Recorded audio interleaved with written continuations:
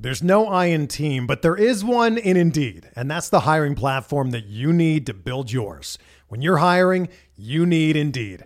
Instead of spending hours on multiple job sites searching for candidates with the right skills, Indeed's a powerful hiring platform that can help you do it all. One of the things I love about Indeed is that it makes hiring all in one place so easy because Indeed does the hard work for you.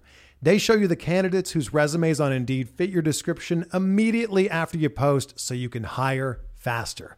Join more than 3 million businesses worldwide that use Indeed to hire great talent fast. Start hiring now with a $75 sponsored job credit to upgrade your job post at Indeed.com/Blue Wire Sports. Offer good for a limited time. Claim your $75 credit now at Indeed.com/Blue Wire Sports. That's Indeed.com/Blue Wire Sports, and support the show by saying that you heard it on this podcast. Indeed.com/Blue Wire Sports. Terms and conditions apply. Need to hire?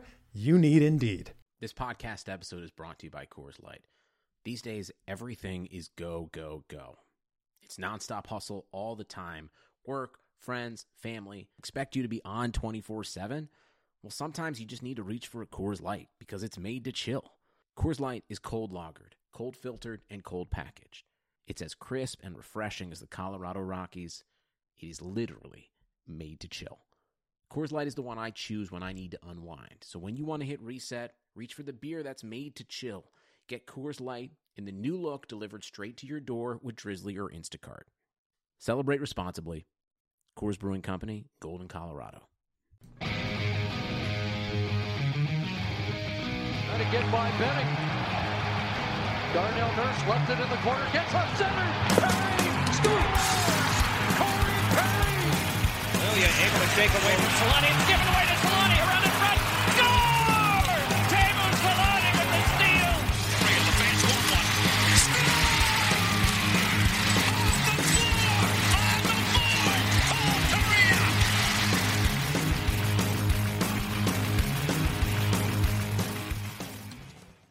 So I guess Kevin Boyle is the new John Gibson, right? 35 save shutout for your boy Kevin Boyle. My boy. To end the Ducks 7-game losing streak. We didn't expect this, right? John Gibson goes out of the lineup, and all due respect to Kevin Boyle, but Chad Johnson is also out, who hasn't been playing well. Ryan Miller is on the bench, but I don't think he's 100% healthy. So Kevin Boyle's the guy who gets thrust into the starting position, and what a game from him tonight. Yeah, absolutely. And I mean, you could kind of just this whole season's weird in the first place, and the fact that your GM is coming in now and being your coach, but it's really kind of like an evaluation process where he's kind of figuring out who's going to play who. And then he has to put, he comes in, he's got two of his top goalies on the IR. The other one's just coming off the IR and in a backup role. I don't feel like, Miller was maybe in that position to actually start, but if he's going to back up, might as well start. So for like most people, you probably would think, oh, well, they're totally tanking. But at the same time, I feel is like he wants to know where his assets are and how they can perform. So I actually like that he let Boyle play, and Boyle, my boy. Yeah, your boy 35. Boyle. That's coincidence. Like Jaguar, his number. Weird. And apparently the last guy to do that for the Ducks in his career debut, well, it's John Gibson. So a little bit of comparison. Was it against Vancouver Canucks too? It was against Vancouver 5 years ago. That's some interesting symmetry there. But right. Of course, like we said, going into the show today, the Ducks end their 7-game losing streak just in time to probably go right onto another 7-game losing streak and make it 4 on the season. But we can be happy right now. So we got a win to talk about. I know. That's it's unusual. been a while. We've had 2 in the last 21 shows. So it's nice to actually have something positive to talk about. But I guess going into the game today and some of the pregame notes, there wasn't really many positives because John Gibson is on the IR with 3 separate injuries. It says head, neck, and back, which I would assume is like, I guess, whiplash after getting hit by Jacob Magna, or I don't know what it is, but that's what the report says. He got brutalized in that hit. I mean, name any other, like, you did the strong, for example, Andrew Cogliano standing there and taking that full knee to the head, back, neck area. You tell me he's going to just pop right back up and be better later. I just that was brutal, and makes a lot of sense. He's on a little bit of a downer right now. I think the head and the neck injury are from Magna hitting him, and the back injury is just from carrying the Ducks all season. Hey-o. Like that would be more logical. But Chad Johnson also got hurt. I don't know when, but he got apparently struck by a puck.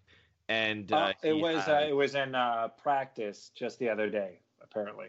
Okay, so he, of course, in typical Ducks fashion, he gets hurt in practice. Yeah, he complained about headaches, and so the protocol, they're gonna just wait. But I mean, at this point, if Ryan Miller's that close and Boyle's there, why not put him on the IR and let these guys just kind of work itself out, and then a week later see where Chad Johnson might be.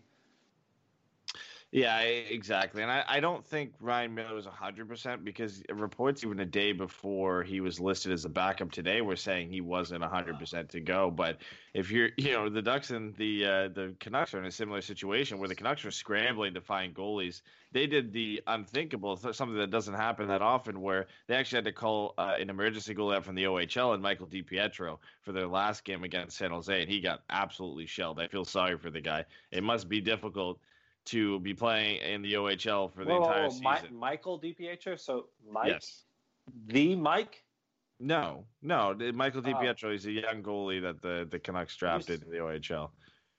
Rick Who's DiPietro. the other DiPietro? Rick DiPietro is the... Oh, Rick. Sorry, I thought his name was Mike. I don't think there's any any relation there, but the Ducks and the Canucks both having goalie issues where the Ducks have three of their goalies that are injured right now. Kevin Boyle's really the only other guy you can throw in there, and you got to at least have somebody on the bench. So Ryan Miller ends up being the backup. I don't think even if this had gone really bad tonight that Ryan Miller would have been put in because I still don't think he's 100% to just get thrown into a game. I think he if he had to go in, if Boyle got injured, he probably was okay to at least play, but I don't think he's 100% yet.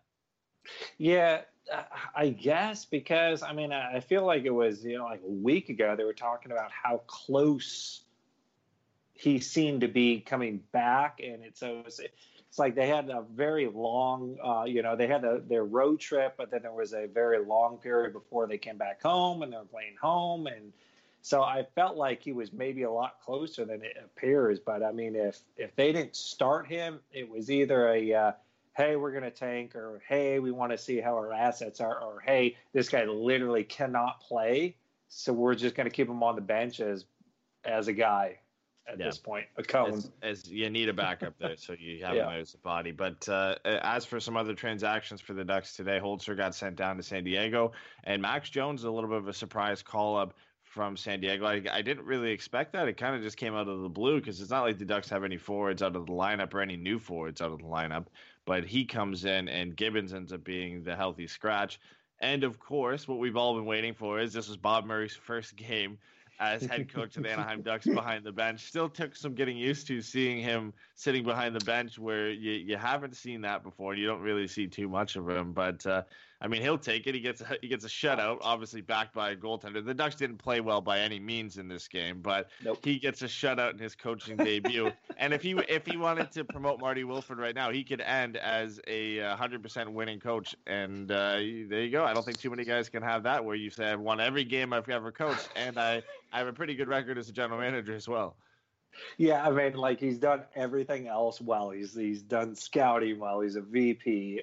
He's a general manager of the year award winner, and now he played coaching, won one game, and just can literally move on and go like, I never gave up a goal as a coach. So shine those fingernails really hard in this show, everybody. But at the same time, it was not a textbook win, a stellar win, an unusual win. This is a textbook Anaheim Ducks win this year. Rely on goaltending, and you score one goal, and that seems like a regular Anaheim Ducks win to me. But the lines did get changed up a bit, And this was interesting because we were wondering how Bob Murray would approach this and what he would put back together. And surprisingly enough, he puts Lindholm and Manson together, which now I don't know. This could have been at request of some of the assistant coaches. Who knows? But we were wondering why all season. Or me. I mean, or us. We were wondering all season why they weren't together. Then all of a sudden, Randy Carlisle's not here, and you see Bob Murray put them together. Now, I'm not going to sit here and say I know for sure that it was Randy Carlisle who wasn't wanting to put them together this year. But it is a bit of a coincidence that he is now gone, and the first major change we see is you put Lindholm and Manson back together, which it always should have been. I mean, the other defense pairings weren't great. We had Magnan with Montour and Fowler with Del Zotto, and that didn't work out at all. But at least you had Lindholm and Manson together.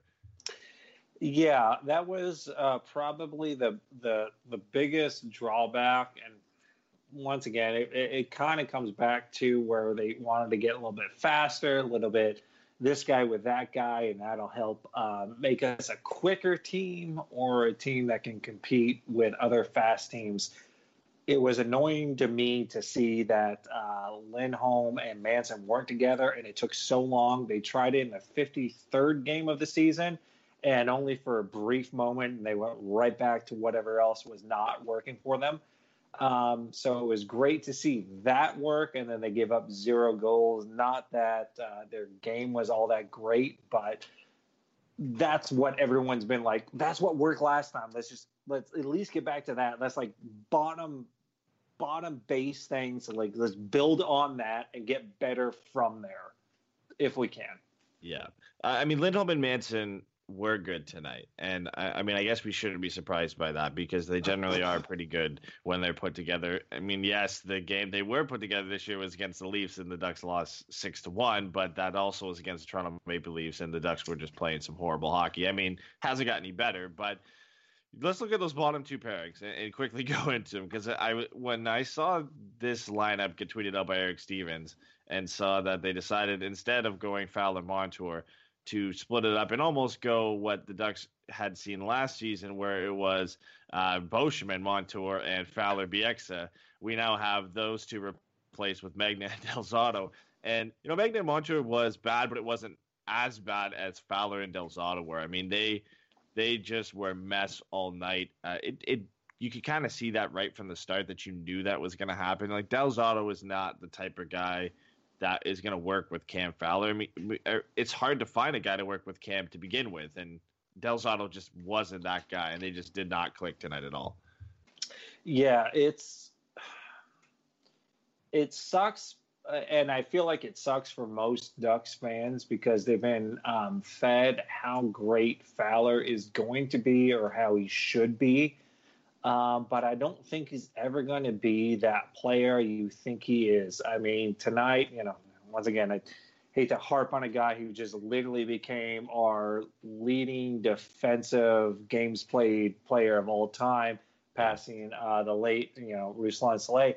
But at the same time, I just don't see Fowler is capable in this NHL, and he's not going to live up to the expectations that everyone's kind of had for him for as many years that's there.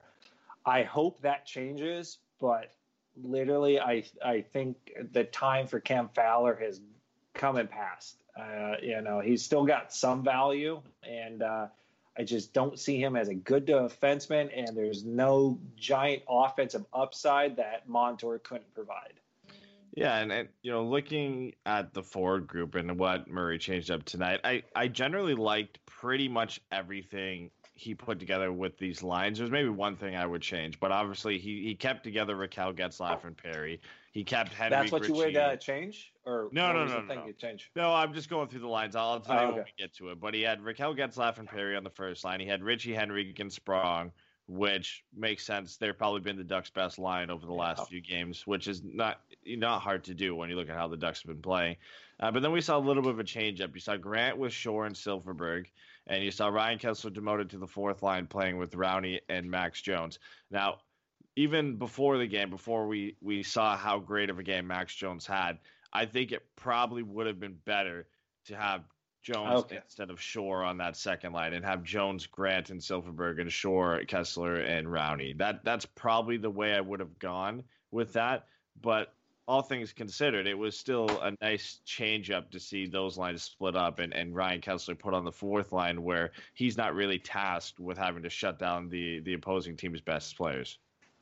Yeah, I'd agree with that. I was confused at like how you hated any of the lines, and I was like, oh yeah, Max Jones, he was on the fourth, huh? Yeah, I would want him a little bit higher up in that.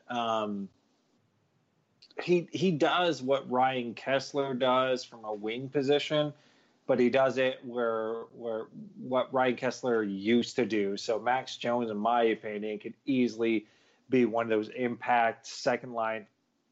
I mean, even the top line. I mean, if the way he plays, the way he complements he gets line. in, he moves around, he creates body contact, and that's I hate to call it quintessential Ducks hockey, but the fact that he hits somebody, he's willing to go to the net, find that rebound. It's almost it's like a Kesler or a Corey Perry-esque type player, and I think he's got enough of talent to actually start putting the puck in the net. He hasn't done it yet, but I feel like he's just a little bit away from doing that. Yeah, he came pretty close, and you have to look to the best chance he had, and we'll get into looking at that shift after we go through the game. But the best chance he had, he wasn't even on the ice with Kesler and Rowney. I believe he was on the ice with Silfverberg, and possibly Henrique was out there at that time, or maybe it was Derek Grant. I'd have to go double check the third guy that was out there, but he was out there with some better players, and he gets his best scoring chance I think he's had since getting a call up this year at all. So I think he's due to get some more top 6 minutes, maybe play with a better center, whether it be Adam Henrique or even Ryan Getzlaf, and maybe a guy who can get him the puck more often, because he is the perfect guy to complement anyone. We talk about Andre Kasha being that type of guy where you can plug him on any line, and just because of the energy he has and just the hockey IQ and the drive he has, he just works with everybody. And Max Jones kind of reminds me of that type of player. He's obviously a bit different, not as skilled when you look at the moves that Andre Kasha makes on a nightly basis. But he's a big body. He plays with energy. He plays with passion. And he goes to the net. And he does have the hands in tight to make things happen. It hasn't got to that point for him yet where he's been able to put the puck in the back of the net. But he's doing all the right things to eventually get to that point. And quickness. He's got quickness. I think him and Kasha have that same skill set, and that is just being quick enough to get there. You don't have to be necessarily the fastest. I got to outskate Connor McJesus all the way to the net. But if you're quick with the puck and you're quick in your decision making, that goes a long way in this NHL now. It's just quickness. It's just I don't have to think. I'm just doing, and it happens. That's all you have to do. Exactly. So let's quickly go through this game, because it was a rather boring game and not too much happened. It was typical Ducks hockey, but they were able to scrape out a win, obviously, on the back of Kevin Boyle. But in the first period, it was a little bit tentative to begin with. I think both teams were feeling each other out. There wasn't too much pressure from either team. Good forecheck here and there from the Ducks, but the defense was playing a bit soft, which we've seen pretty much all season. But then kind of against the grain of play and in a bid and with some good zone pressure from the Ducks, they do get the first and only goal of the game from Jakob Silfverberg. And it's nice to see him get back on the board and start scoring some goals, especially if he's going to up his trade value to hopefully get moved at the deadline. But it's a nice pass from Devon Shore behind the net, and Silfverberg is in prime scoring position, which is where you want a guy like Jakob Silfverberg to be, right in the high slot, and he's able to put it past Markstrom to put the Ducks up 1-0.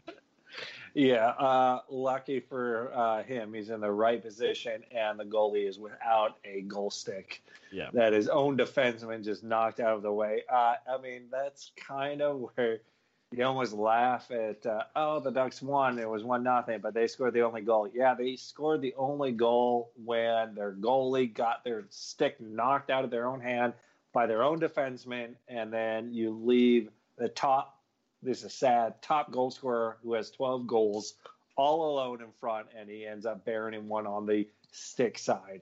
So it kind of blows for Markstrom.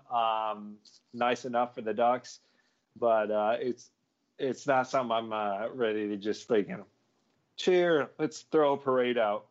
Yeah. No, it's nice, like I said, to see him get on the board, but it is, again, Markstrom loses his stick. It's hard to kind of be comfortable and make a save at that point. And Silverberg's just left unmarked in a prime scoring position, which we've seen from the Ducks on their end defensively, allowing those prime scoring positions. It's at least nice to see the Ducks cash in on a chance like that. But then cash in? Yeah, maybe. Yeah. I'm sorry. Well, things started to get chippy after that, which is weird because these teams do have a bit of a history, but they haven't played each other in a while. And I don't recall last time that they played that things got this out of hand. But I don't know if this is Bob Murray telling the guys to go out there and play on the edge and play, like you said, prototypical Ducks hockey. But Ryan Kessler decides to get in a fight with Josh Levo. And I would probably call it a draw. They didn't really land too many punches, and they just kind of spun each other out to the ground. But that was an interesting one because Ryan Kessler hasn't really done much as of late, and I guess to see him at least be passionate and get engaged in the fight is nice. Yeah, I mean, he definitely doesn't fight. And the fact that he fought the other 17 on the Vancouver Canucks side was kind of interesting. But yeah. That whole first period, kind of almost throughout the game, it just felt like the Ducks were like, okay, the big boss is here, and I need to show that I'm still engaged. I'm willing to fight. And like I said, the prototypical Ducks is like, all right, let me regress. The Ducks have been the easiest team to play against because A, they won't score against you. B, they'll let you shoot a ton, and C, they'll never fight you. And I haven't seen a fight or something where they're physical against you. So the fact that we're even willing to throw out 2 fights within the first half of the game is amazing to me. It's at least something where people are, we're trying to get back into it. Our goalie's playing good, backup goalie. But I mean, it's just like we're missing the teeth. Either you score goals, you don't let up goals, or you fight. You got to do one or the other 3. And I'm missing the bite that the Ducks have had. I think a lot of people have because it's been something that has been a topic of discussion, even for us on the podcast, and multiple times throughout the season this year, that the Ducks just don't have that bite, like you said, or that grit, if you want to call it that. They haven't really played with an edge lately, and that comes with just not playing well and being a bad team. And they're not a team that generally goons it up as much as they used to. They weren't really playing with an edge. And this was a little bit of both. There's a bit of gooning it up because, there was really no reason for these guys to fight. There's no history. I think the Ducks were just trying to make a statement early that they were fed up with the way they've been playing as of late, and they weren't going to get pushed around. So I kind of like that setting a tone there, but things did just kind of still get chippy after this. There was a lot of pushing and shoving after the whistle. Ryan Getzlaf, maybe on accident, ran into Jake Virtanen in the middle of the ice. And I feel like he didn't saw him last minute, but then decided to say, I'm going to hit this guy anyway, so I'm just going to throw my weight into it and knock him down. I don't think it was on purpose. I don't think it was malicious, but, he saw that he was going to have to run into him anyway, and I think he just gives him a little bit extra at the end. I don't. I'm willing to give Captain Dad the benefit of the doubt, because I feel like he came in, he was like moving, and that guy came in, and he's literally like, if he wanted to bulldoze him, he could have literally just leaned forward. He leaned back, and if you lean back or you get upright, that's not you trying to hurt somebody, that's you just trying to avoid it. So if you're upright or back, you're good. If you're leaning in, then that means this is going to hurt you more than it's going to hurt me. So I don't feel like Getzlaf was maybe trying to do that. Unfortunate as it was, I feel like he was like, this guy's probably going to go underneath me. And then he didn't. And then he's like, crap. All right, there it is. It happened. And he got stuck with it, and he didn't like it. And I just don't feel like it was malicious in any way. I mean, that was pretty much the big play, I guess, or the big ending point of the first period, because it didn't really seem like much was going on. But you come out of that first, and the Ducks do have the 1-0 lead, but Vancouver somehow was out shooting them 15-6, and it didn't really feel like that. Yeah, I think it did in the sense that it did feel like the Ducks only had 6 shots on goal because they weren't generating offense, but it really didn't feel like Vancouver. It didn't feel like a normal Ducks game where they're just being dominated. Well, a normal Ducks game lately is 4 goals against in the first period, so of course it didn't feel like that. They actually had the lead for the first time in 3 games, or where they scored the first goal. So that was nice, but it didn't feel like Vancouver had 15 shots. It didn't seem like they were controlling the pace of play that much, where they were out tripling the Ducks shots almost. So, it was prototypical in the sense that the Ducks were getting outshot badly, but I don't think they were getting outplayed to the extent that it looked like on the score sheet or on the shot chart. Yeah, and that extended, I guess, throughout the rest of the game. I mean, if you think about it, they got Pedersen, who's easily gonna win the Rookie of the Year. But then you got Bo Horvat, and then you got Brock Besser out there, and no one's really generating a ton of offense against the Ducks. So, I mean, as bad as the Ducks have been, they have not had those guys really knock on the door, other than Pedersen a couple times. No, exactly, and that was the most dangerous line, which it should be. Pedersen and Brock Besser looked especially dangerous tonight for the Vancouver Canucks, and that's just kind of how it's been all season for them. They don't have a lot of scoring depth when you get outside those top 3 players that they have. They've been really struggling in that sense to find some secondary scoring, as have the Ducks. The Ducks haven't really been able to find scoring in general, let alone secondary scoring. So it's been it's been tough for both teams, but. We'll go through the second period here, because this is where I was a little bit worried, of course, because the Ducks have been horrible in second periods for the last 3 seasons. Pretty much, I guess, for the last 3 seasons, if not more. Oh, I'm going back 8 seasons. Yeah. Even when they won the Cup, I think they were horrible in the second. They just became better in the third. Yeah, it's been noticeable for a long time. So I mean, we're right to worry about going into the second period, but it was a relatively uneventful second period where there was some pressure from both teams. Silfverberg had a pretty good chance, drew a penalty as well. The Ducks had a couple power plays, and of course, nothing going. Struggling to get entries, which has been a problem for the Ducks all season. Even when they do get set up, the chances they get is a lot of perimeter passes, and it's not really a high-quality shot attempt. And that's been the story of the Ducks' power play all season. Bringing in Bob Murray and replacing Randy Carlyle isn't really going to change that, because, it's a bit on the system, but it's also on the players, and the players just have not been able to get this power play going, and it's just been an issue for the Ducks all season. But Ryan Getzlaf gets probably the best chance the Ducks had on the power play, because he hits the post. I mean, at least on that power play, they were getting close. And that one was a bit on Jacob Markstrom for being out of position. But, hey, I mean, he's shooting the puck and he's hitting the post on the power play. If he keeps doing that, maybe eventually it's going to go in the back of the net. No, bring back the Walrus. The one time the Ducks were really amazing on the power play and they were a legit threat through all the season was when the Walrus was in there, and I'm baffled why he didn't get the chance to actually coach the Ducks, and they went straight with Randy Carlyle. I felt like he should have been the guy, in my opinion, because that power play has never been anything close to what it was, and it was number 1, and it was his job to make the power play the number 1 power play, and he did it. And they said, "Well, we're going with Randy Carlyle because he also had the number 1 penalty kill, didn't he? They had that one season where they were number 1 at power play and penalty kill. Paul McLean. Sorry, there we go. It took forever for me to figure out his name. I don't even know where he is now. I don't know if he's nothing. He's nowhere. Why not bring him back at least as an assistant, someone to do a freaking power play to make something work?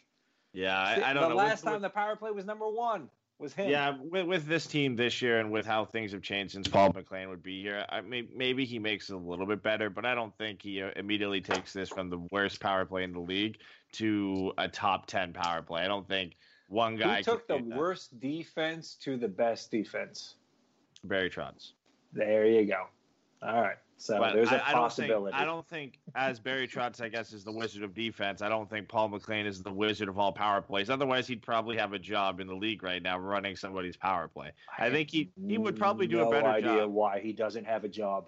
That was the last job he had. I'm surprised too. Was and maybe making the Ducks power play good. He did it, and then he was not called coach, and then he said, "All right, well, I'm out," and then no one wants to talk to him. I have no idea why. Yeah, and I haven't heard anything. That might be a personal decision on his part. Who knows? But one of his our favorites. Mustache must offend a lot of people. Yeah, they just. What I loved about him is the guy that used to sit behind. This was when he was with the Sens. The guy who used to sit behind the Sens bench, who he wasn't there to do that. This is just literally a random guy who bought season tickets to the Sens behind the bench, who looked exactly like Paul McLean. That's what made it the best. If it was just a guy who knew he looked like him and he just sat behind the bench, you'd be like, yeah, it's funny, but whatever. He's doing it on purpose. This is just an oblivious guy who had no idea, and it just so happened that he got season tickets behind the bench. I don't think it was oblivious because he didn't get in real close when he was walking around. Yeah, but even Paul McLean looked at him and was all right, you're on point. I think he had that mustache beforehand. He didn't grow it for Paul McLean, and he probably had those season seats before that too. And it just the stars aligned in both of them. Both so together. good. It was probably one of my favorite moments. Right.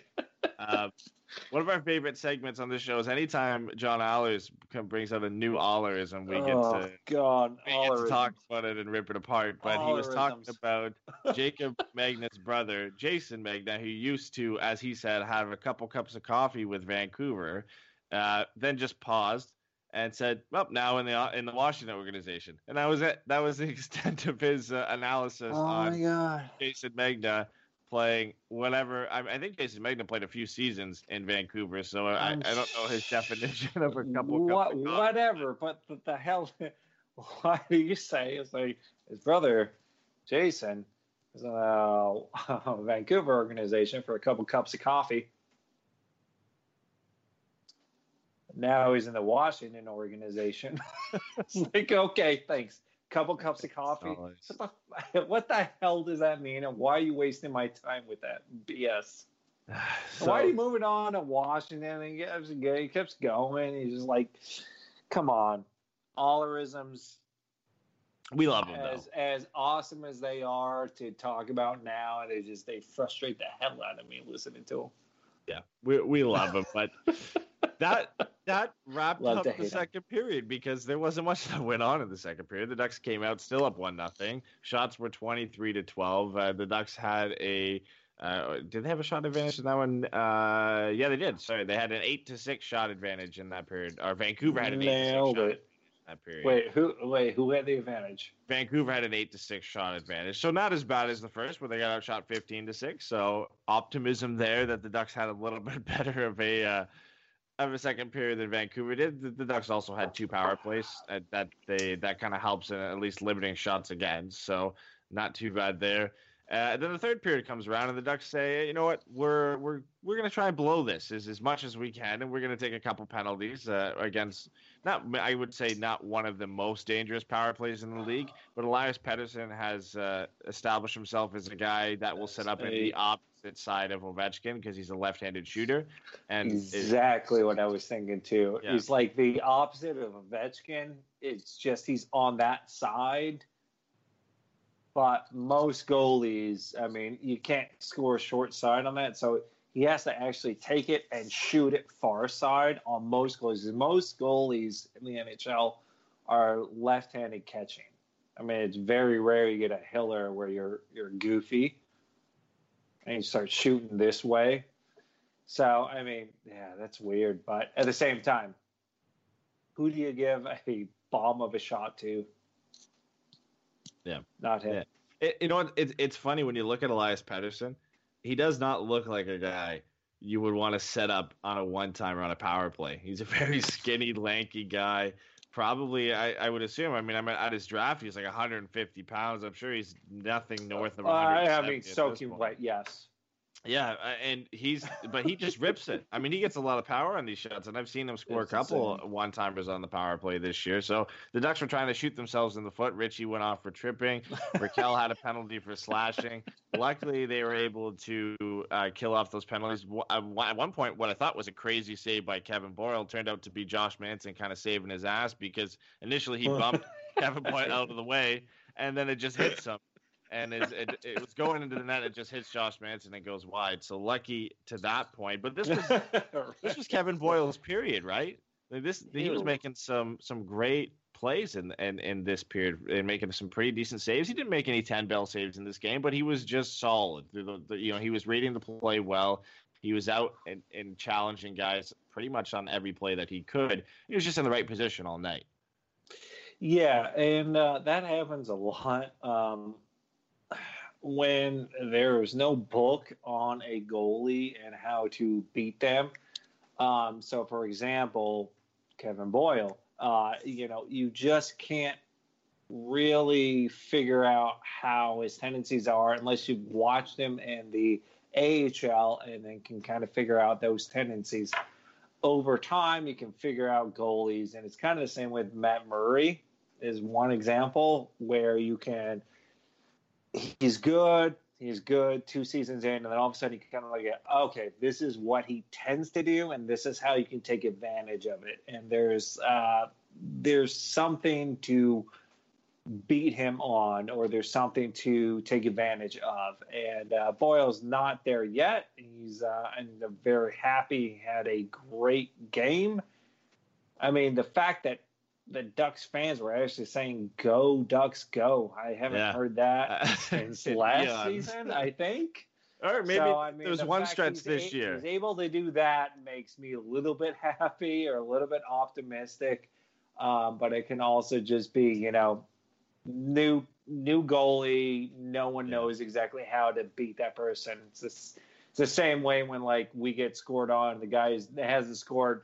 It's 50 games in, and this guy gets his first NHL goal against our goalie. It's just odd. We see this every now and then. I guess you could say on a regular basis, where some goalies will get their NHL debut and they'll get a shutout, and then the hype about them will grow a little bit more. And I'm happy for Kevin Boyle, and he played a great game. But I think you got to temper your expectations a little bit. A lot of people going off and saying, he's going to be a starter at some point. Even saying he's going to be the backup next year is a little bit premature when you look at the fact he's only played 1 2/3 of a game. I'll in argue the NHL that so far. We'll get to that. We'll get to that. We'll get to it, we're gonna finish off the game. Leccott's pretty much summed up the game. He said Boyle won the game and the Canucks are awful, and then also forgot to put in the fact that the Ducks are also awful at the same point. And our goalie just out-goalied their goalie in this game, and the Ducks end up getting a 1-0 win. But now we can talk about Kevin Boyle. He gets his first career. Finally, we can talk about goalies. As we talked about, he has a 35 save shutout. But what I loved about it is at the end of the game, just generally surprised, excited, happy, just in disbelief that he actually did that. He got a shutout in his first NHL game, and it's nice to see that. A lot of times you see goalies, especially John Gibson. We're so used to John Gibson just be cool, calm, collected, doesn't show any emotion whatsoever. And then Kevin Boyle, again, he looked cool and calm in this game, but the moment it's over, he just he lets out a little grin and he just puts his hands on his head and he just laughs. He's like, I'm a winner. I win. Couldn't believe it. But let's break down his game a little bit and where you think his projections are, because a lot of people shouting him out already to be the backup next year behind John Gibson. The only I don't disagree with him being a backup. My only fight with people might be just that, he's going to be that next top goalie. He will be forever behind John Gibson if he stays here. He might move on. At this point, I'd love him as a backup. I haven't seen enough of him being a backup, but I've seen enough of Chad Johnson that I don't want it. And Ryan Miller might stick around for another year. If he sticks around for another year, I want him as a backup. I feel he got a raw deal just with his injury moving forward. If he can actually be healthy next year, I'd rather have him as the backup. Boyle get another season. And quite honestly, if Ryan Miller can come up and start being the top guy, and then Gibson's not that far out, and then Boyle can go down and just win a Calder Cup, that'd be amazing as far as his progression. There's no way I want him to be the top guy. Gibson's the top guy. Do not try and trade him. I've seen so many other people try and say trade Gibson. There's no effing reason to trade Gibson at this point. He is your ace in the hole. Boyle is a very, very good backup, and Miller is probably the best backup unless he's injured for a very long time. Yeah, and there's no question. We've already talked about it. Everybody knows this. Who the starter for the Ducks is going to be as long as John Gibson is here. It's going to be him.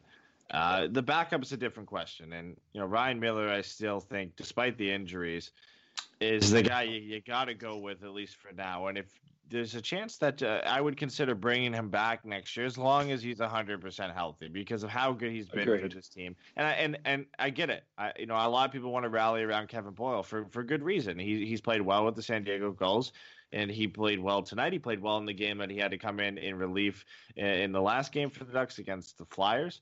So he's been good, and I get it. I just think it's a bit premature to say he's going to be a backup. I want to see more from him. I want, eventually when Ryan Miller's ready to go and either Chad Johnson or John Gibson is ready to come back in, send him back down to San Diego, let him finish the season out there. Like you said, hopefully win a Calder Cup, and then we'll see more from him either in training camp next year. And you'll get a better idea if the Ducks don't go out and bring back Ryan Miller, or they don't go out and get another backup. You'll know pretty much from that point on that they're going to put some confidence in having Kevin Boyle as their backup next season. Yes, so I play goalie. So for those of you who think I don't know what the hell I'm talking about, I would love him to play as backup, but I would rather have Ryan Miller be backup next season than him. I want this guy to go ahead, play another season in the AHL. And if you can do another season in the AHL, the one thing about goaltenders, they take a little bit longer. And the reason they take a little bit longer is because they have to have experience. And what I mean by experience is like they have to experience 2-on-1s, 3-on-1s. They have to experience all the crap that sucks and just learn how games develop within a breakout, within anything else. Well, so it just takes a little bit longer. The game is it's different for everybody who comes up. It's different, from a guy coming up from junior hockey to the AHL, it's different. From a guy coming up from junior hockey or even from the AHL to the NHL, it's different. It's different speed, different physicality. It's just a different type of game. But I feel like for goaltenders, it's kind of amplified a little bit more, and it's why you don't necessarily really ever see a goalie come straight out of junior and hop into the NHL. The closest thing I remember having that is Carter Hart this year, where he came right out of junior. I knew you would bring him up. But the thing is, too, though, he came right out of junior, and he struggled in the AHL. And that's what you tend to see from goalies who make the jump up to professional hockey. The weird thing is he ended up getting the call up to the NHL and just played great. And, I don't know what the huge difference is between that. I know the AHL game is different than the NHL game, so there could be some things behind that. But it's why we have that narrative that goaltenders generally take longer to develop than forwards or defensemen. It's been like that for a long time. The game is different at each level for goaltenders, and it takes some adjustment period, whether it's 1 or 2 seasons in each league, for them to adjust and really get ready and in place to go. And that's why goalies generally aren't in their prime or aren't really competing and saying they're in their prime until about 25, 26, 27, 28, around there.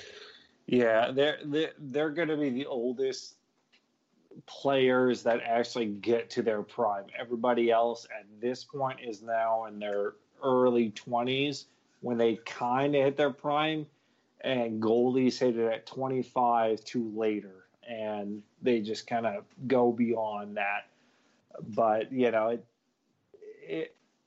it's interesting, but at the same time, goalies are different. You're going to have to accept the fact that Boyle will not probably be the backup after this season. It's all John Gibson, and just enjoy the beauty that is what John Gibson is bringing to this franchise, because it's unparalleled.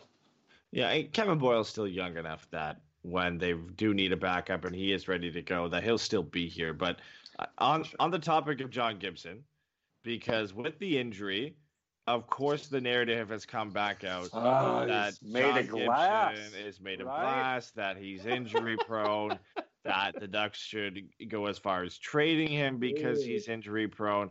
You knew these were going to come up the moment he got injured in that game. Second, he got bowled over by his own goddamn player. Yeah, and then you hear today that he's on the IR. And that really amplified and took things to another level, is because now he's back on the IR and those comments come out. But that happens to any goaltender. They're going to be on the IR the next day as well.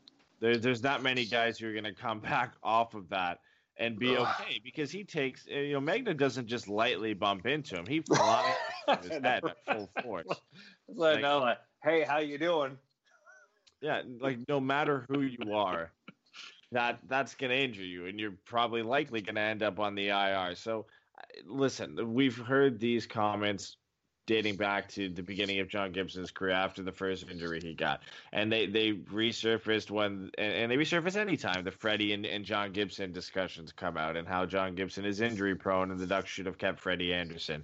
And anytime he ever gets up slowly, goes down, misses a game, has to leave the game because of injury, they always resurface. They're always going to resurface with John Gibson. But it's ridiculous at this point to say he is injury prone or he's made of glass, because he spends a couple days on the IR. He still plays a ton of games every season.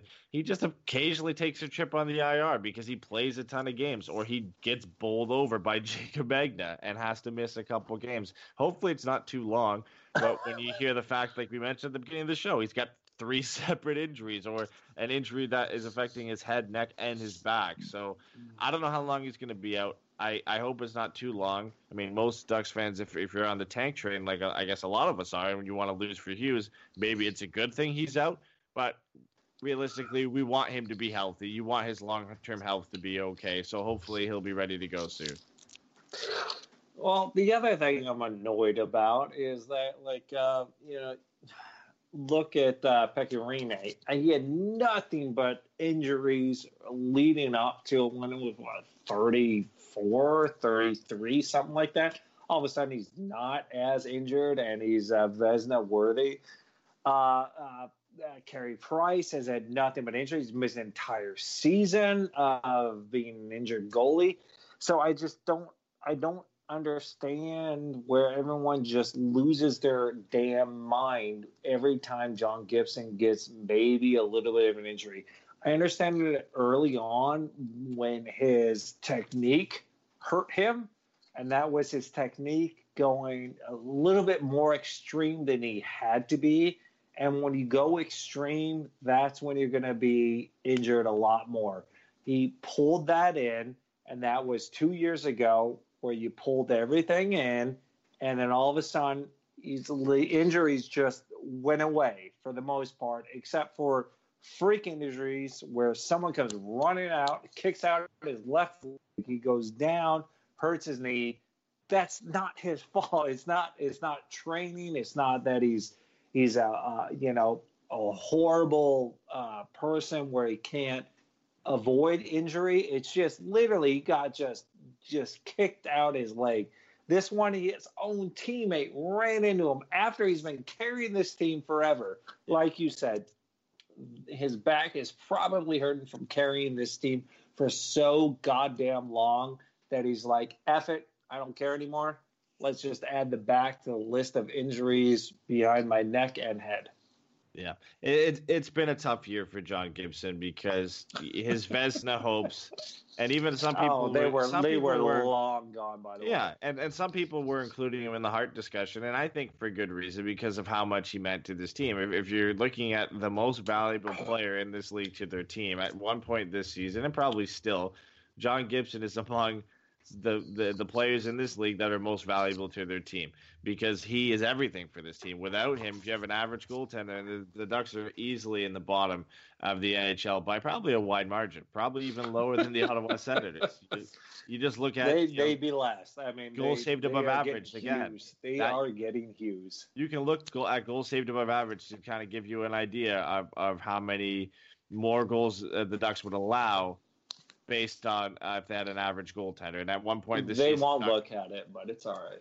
No, but at one point this season, John Gibson's goals saved above average was like 20, right? And if you go look at WAR as well, you'll look at how many wins above replacement he has, and that will tell you how many more losses the Ducks would possibly have if John Gibson wasn't in the crease. And I know you can do this for any goalie in any team, and it's going to do the same thing. But it's just ridiculous what John Gibson has put together this season, and it's unfortunate that he's going to end up missing out on a Vezina he probably should have won if the Ducks were just a somewhat decent team. Yep. I'm sorry. I have no idea how to we've been talking about it for the entire season, but there was some news that came out that again sparked a little bit of controversy between Ducks fans and wondered what it means and what is the reason behind it. But the Ducks are no longer holding morning skates. And this is something that other teams have been doing recently, and it's in I guess. You like it? I like it. I like it. I think it's in the interest of either keeping players fresher and also not, trying to avoid injuries as well. And there has to be some logic behind it. We've seen other teams doing it. I don't think it's just, people are saying it's a negative thing and the Ducks are doing it because they're playing bad this year. I don't think it has any link to that. I just think Bob Murray wanted to utilize that. He didn't think they needed the morning skates. Maybe it wasn't a beneficial thing. Guys weren't really participating. Who really knows the reason that they aren't doing them anymore? But I have no issues with it. Yeah, no, I don't either. And I feel like it's probably a good thing at this point where it's just like, are the Ducks really going to just compete for the Stanley Cup? Probably not. And so at this point, why wear them out every morning before a game? And especially if he wants to say, hey, show me what you got. Give me everything. If I don't have to run you through the grinder just before a game, show me what you got in the game. Yeah. And if you could show me something amazing and you can show me like, oh, good. All right, this is the guy I wanted to see. Now I know where I stand. I know where you stand, and I can make a good decision on who I'm going to try and trade or, what's going on from here. Because, I mean, this is all just to trade, who's tradable, who's not. Yeah, Leckock says they're old and they need their rest. So that's why they makes sense. I'm tired too. That could be, that could make sense for a guy like Ryan Kessler as well, where he was skipping practices last season because he was injured. So I have no issue with it. But the last thing I want to cover tonight, and it's probably the thing I was most excited about in this game, was the play of Max Jones, because he came up surprisingly and had himself a game and also had himself a shift. That one shift, I believe, in the third period that he had was unbelievable. It was about a 25 to 30 second shift where he just didn't let go of the puck. He sets up at the blue line, and then he goes and drives to the net and almost gets a goal past Jacob Markstrom. I'll pull it up for everybody on YouTube, but just a great game for Max Jones tonight, and really looking forward to if he's going to stick around in this lineup for the next few games and what he's going to bring. Yeah, like I've said for a little while here, is that I think Max Jones is the Ryan Kessler on the wing. It's a guy that I can't wait to be a Ducks regular. I mean, we've interviewed him And that's what he said. He feels like he's that guy, but with a little bit more speed and a little bit more youth in the legs, I guess.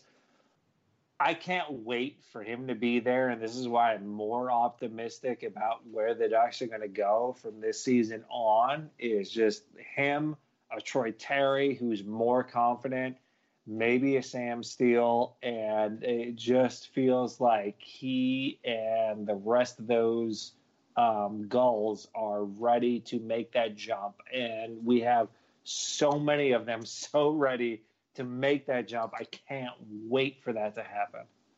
Yeah, and Max Jones, especially on that play, just you see everything that you want to see out of his game. You see the speed, you see the size. I mean, he shrugs off a couple guys initially on the play. Then you see the speed. Right to the net. Exactly. You see the speed for him to wrap around the net. You see the creativity he has, and the fact that a lot of players utilize a smaller stick in this game so that they can puck handle in close a lot easier. Max Jones has a shorter stick as well, so that he can do that, and he utilizes everything in his skill set. Like I said, the size, the speed, the ability to puck handle and stick handle in close, to make moves, to dart inside and out of guys, to make the pass to the blue line, and then also to drive to the net and get close to scoring a goal. One of the best shifts I've seen from a Ducks player all season, which is saying something, but this was just an outstanding play from Max Jones. And honestly, this is what Ducks fans have been waiting for from him. And we even before, when he first got his call up earlier this season, he played well then as well. And he probably should have had a goal the way he was playing. Him and Troy Terry were playing really well, and they were playing on a line with Derek Grant. And that at one point was one of the Ducks' best lines. But I'm really excited and happy that he got the call up. And even more happy with the way he played in this game. I mean, he looks like he's really fired up to be up here again, and he wants to stick around. This close to a goal or a point. I can't wait. In my opinion, he's that next guy that everyone's kind of waiting for on the Ducks. Yeah, the Ducks fan base is just waiting for someone like this guy. Yeah, and he's going to be such a valuable piece to this team in the future, because the Ducks have drafted a lot of smaller, skilled players. If you look at Sam Steele and Troy Terry and Antoine Morand.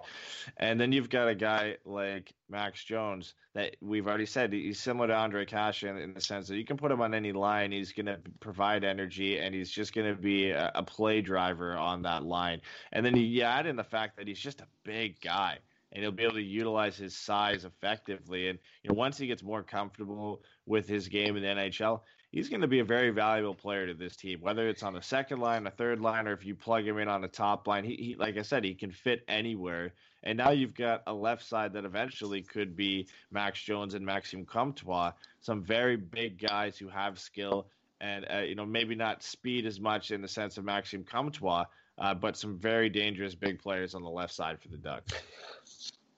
In my opinion, for those of you who are trying to figure out where he might be or how you might, put him in the NHL spectrum, he is going to be a Matthew Tkachuk from the Calgary Flames. He will be a winger that can also probably he's that guy that's either going to be a power play force or somebody in front of the net that just scores way more goals than we've ever been able to accomplish in recent memory. So I'm very happy for Max to be there. I feel like he'll do our power play way more effort or something that just makes the Ducks a whole lot better on the power play. I love the analysis. I know, I nailed it, right? I appreciate it. But that's pretty much it for us today. Again, we're actually happy to finally be able to break down a win for once. A lot of good things in this game, a lot of positives. Kevin Boyle, Max Jones, among others. Still some things the Ducks obviously have to work on. It wasn't a pretty game for them. It's reminiscent to when they were winning games earlier this season when they relied on goaltending a lot and got some good play from a couple other guys. But, hey, at this point, a win's a win. And when you've lost 19 of your last 21, the Ducks will take it. And they'll take this into Friday, and hopefully they can build on it. But now we're in this position. Like, do you want them to win? You know, it's nice seeing them win, of course. You never want to see the Ducks lose. You never want to see your favorite team lose. But when you have the chance, like we've talked about, to have a top-end pick, and you're really not that far out of the playoffs still, you string together a couple wins, the other teams start losing, you kind of work your way out of that top 5 pick, and you're in a precarious position. So hopefully we can at least just break down a good game. Let's just say that on Friday, whether it's a win or a loss. Hopefully, there's some positives that we can take out of it. Hopefully, Max Jones gets another place in that game and maybe moves up the lineup and gets to play with Ryan Getzlaf or Adam Henrique. We'll have to wait and see for that. But a couple things here at the end. If you haven't checked it out, we are on Twitch. We do a couple bonus shows there. Occasionally, we do the Randy Carlisle getting fired show on there because we actually did it on there because YouTube was having issues, but it was pretty fun to do it on there. We got a lot of it's a goodie. So it's twitch.tv/forevermighty. So go check us out there. We'll be doing a trade deadline show on Monday, February 25th on there as well. So if you haven't followed, go check it out there, and you'll get a notification when we go live on that date. Check us out on iTunes. Leave us a review if you can and a rating. It really helps us get the podcast out there and get it seen by everybody out there. Cool Hockey as well. Got to give a shout out to them. They sponsor For Everybody 3 Stars, and it's the only reason we're able to give away a jersey every month to our listeners who enter through Twitter. If you're just hearing about it for the first time, 45 minutes before puck drop, we put out 3 predictions for that night's game. You get 1 point for every right answer, and at the end of the month, the person who has the most points wins that jersey from Cool Hockey. And, of course, the demand this year has been for the Ducks' 3rd jersey. Everybody who's won has gone out to get it. Cool Hockey's currently out of stock. That's how popular that jersey's been this year. But make sure you get out there and check that out. And then if you want a weekly recap of Ducks hockey, we do a podcast over at Pucks Over Feather now. Just a weekly recap. We still do the post-game show and everything here. Nothing's changed with our For Everybody podcast, but we just do a weekly recap over there to kind of sum up everything in review. So we'll see you guys on Christ, you're boring. I know, right? I got to wrap it all up at the end. You got to wrap it all up. This is why we save it for the end. You save it for the end because then if everybody everyone hates us after. Well, then everybody can tune out if they want to. You gotta throw. I'm already kind of tuned out. That's all right. All right. Well, it's been real, guys. We will see you on Friday for the next post-game show. It will be me and Pat, I believe. So we'll see you then. Bye, guys. Are you struggling to lose weight and keep it off? Tired of wasting time and money on starvation diets that lead to more frustration and stress? If there was a weight loss solution that could actually work for you, would you try it? Then head to Golo.com. I'm Steve. I lost 138 pounds in 9 months on Golo. I'm Amber. I've lost 128 pounds with Golo. If you're ready to take back control of your life, head to Golo.com now and see how Golo can work for you. That's Golo.com. My sleep is way better. My inflammation has gone way down. Golo saved my life. I was way overweight. That's what sent me down the path. I wanted to make sure and live for my kid. I have literally tried everything. I was on the verge of getting gastric bypass surgery, and I saw the Golo commercial, and it was the last thing I tried because it worked. Join over 2 million people who found a better way to lose weight with Golo. Your healthier and happier life begins at Golo.com. That's Golo.com. Again, Golo.com.